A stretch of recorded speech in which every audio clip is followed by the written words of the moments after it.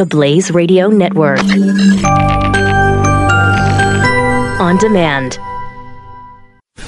Glenn Beck. The Blaze Radio Network. Let's spend a couple of minutes on James Comey. ABC did a 5-hour interview with him. 5 hours. I mean, you want to talk about a grilling? And here are the highlights that we thought were worth talking about. Let's play first Comey on Hillary. Try to realize that I'm not trying to help a candidate or hurt a candidate. I'm trying to do the right thing. And you can come up with different conclusions. Reasonable people would have chosen a different door for reasonable reasons.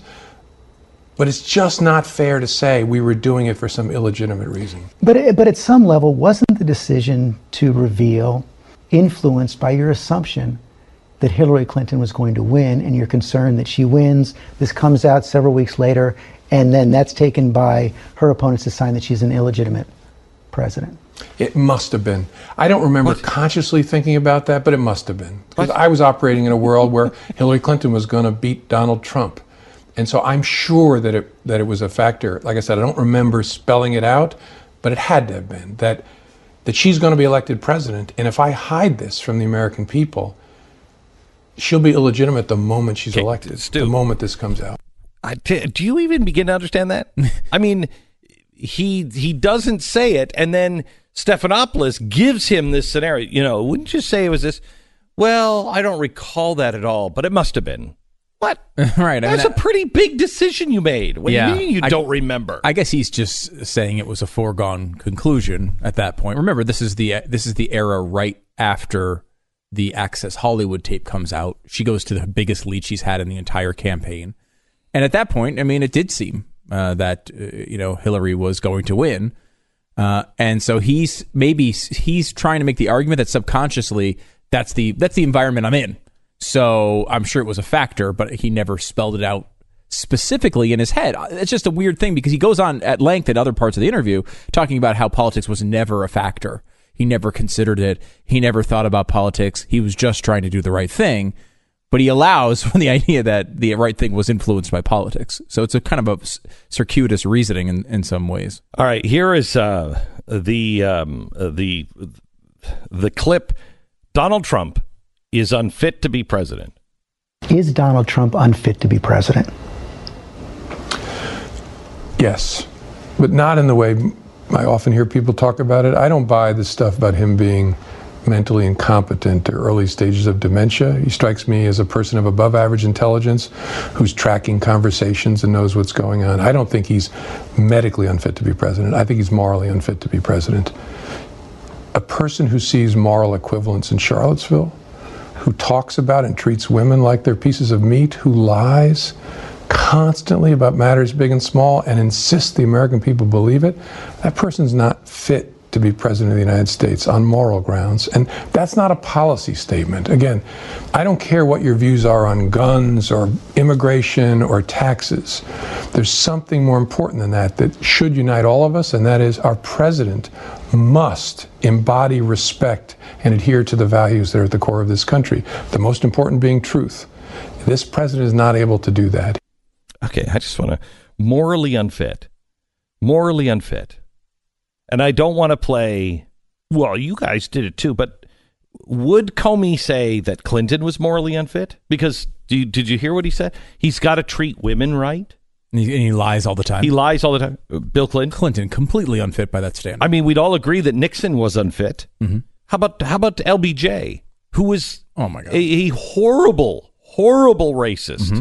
Horrible racist. Unfit. Who lied. Unfit. Mm-hmm. How about treat women and lies all the time? How about JFK? How about FDR, who had a mistress on the side?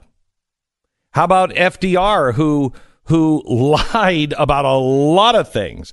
How about FDR, you want to talk about a bad guy, just scooping up the Japanese, even though his own administration said there is no threat from the Japanese, and puts him in an internment camp because he's a racist? How about Woodrow Wilson, who is constantly the 5th greatest president of all time? Surprised we ended up with Woodrow there. Yeah. I'm really stunned in your list. I mean, I'm morally unfit. Yes. I wonder if he would put others in that category. It doesn't seem like he mentions a couple times talking about how he would single Trump out as opposed to other presidents he's served under or presidents from history.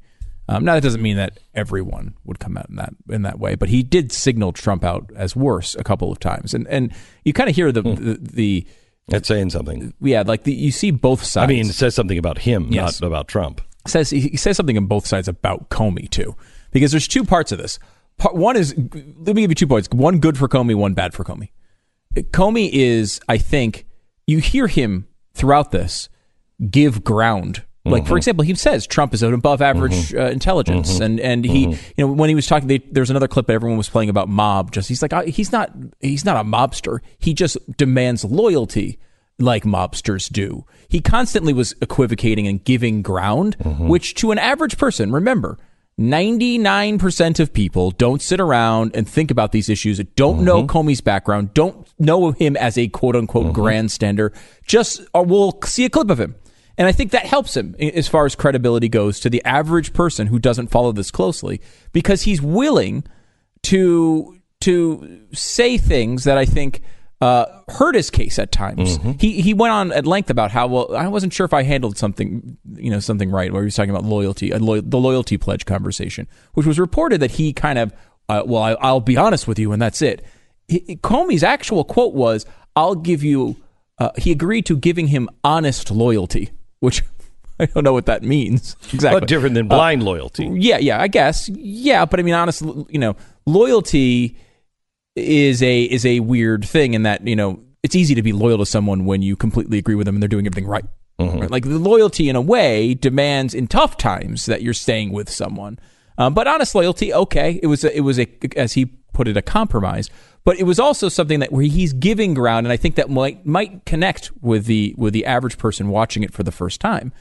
On the other side of that, he has a problem that someone like Megyn Kelly also has, which is he does not have a constituency. Nobody likes him. There's no one who actually likes James Comey. Even the Comey family, I don't think, because they showed a clip with his wife, who's a huge Hillary supporter. His family, his wife and daughters were marching in the Women's March, right? You think they're happy he released that letter 10 days before the election? I bet you know. And I just saw a bunch of interviews with people from the FBI who are all mad at him, too. Right. So you have, and now if you think about the normal, typical left-right divide in this country, and this happened with Megyn Kelly. Megyn Kelly was loved for a long time by the right, because she was on Fox and largely was taking the left to task on that show.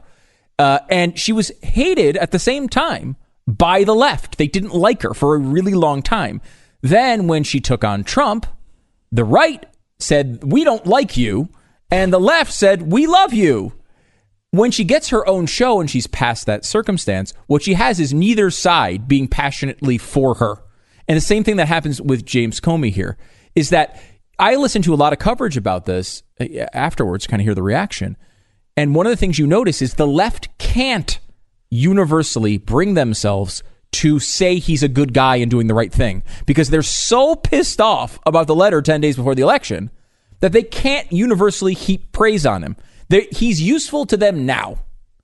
And they will say all the things that he said in the interview were great, but I can't get past the idea that he did X, Y, and Z right before the election. And of course, the same thing with the Trump side of the argument, who, if you remember the 10 days between the letter and the election, he was universally praised by the right. Loved. There are quote after quote after quote after quote about how wonderful this guy was and how he was honest about Hillary Clinton.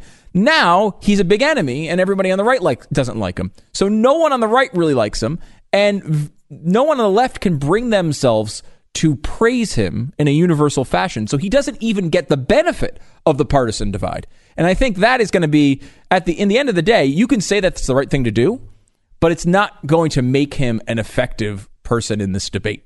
I don't think. They're going to have to still get a lot more than this, because in the end, what he did was further clarify some details of what he already testified about. There's nothing in this book that we haven't already heard. There's nothing in this book that is new.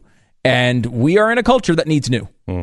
So, I mean, I've heard the criticism of Comey, which I think is somewhat fair, in that here he is, if this is such an important message, why are you bringing it to us in a book? We're going to make a lot of money. Hey, it's a fair criticism. I do too. But you have to take out the fact that if he really wanted to just get a payday, he should have somehow avoided testifying and telling all these stories beforehand. Yeah. Because these are all the stories from the book. And if you watched the interview yesterday, all the stories were stories you had already heard from his testimony. And all he is adding a little bit of color, a little bit of detail from behind the scenes, but really not much more that's new.